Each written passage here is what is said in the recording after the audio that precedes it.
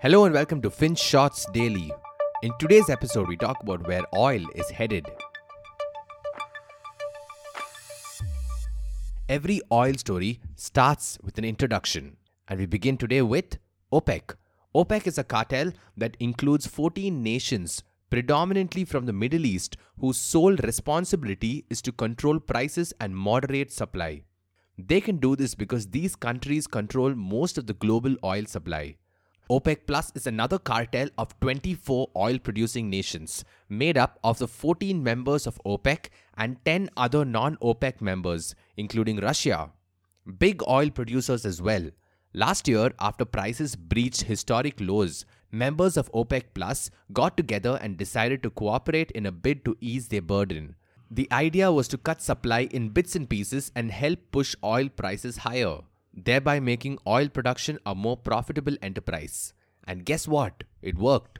From less than $30 a barrel to about $74 a barrel, oil prices have been on a remarkable recovery. And now that members of OPEC Plus are slated to meet once again, everyone's speculating on what their future course of action may look like.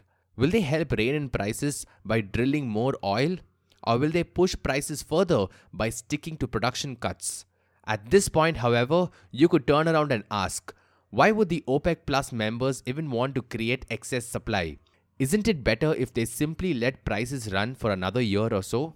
That would be a more profitable endeavor for the oil-producing countries, right? Well, it would, but that's not a wise idea. Artificially inflating prices will surely be lucrative in the short run, but it also has the capacity to dent the global economic recovery in a massive way. If people don't fly, commute, and use oil because it's too damn expensive, that might jeopardize demand in the long run. So they have to walk this tightrope rather carefully, and their role in this equation becomes all the more significant when you realize that US oil producers may not have a massive role to play this year. Let us break it down for you. US shale oil producers almost always show up when prices breach the $60 to $70 mark. However, this time around, they're being extremely cautious. And the reason? Well, it's complicated. Shale oil production isn't like your regular oil drilling. This is extracting oil from reservoirs so deep that they were once thought to be impossible, and it's an expensive affair. But between 2011 and 2014, prices of oil soared to such stratospheric highs that drilling oil from these wanted sources also became profitable. And US companies began investing massive sums of money in exploring and extracting oil from shale. But not everything is rosy here. When oil prices tank, shale oil production becomes an untenable proposition. Companies are often forced to borrow money to stay in business, and expansion becomes an afterthought.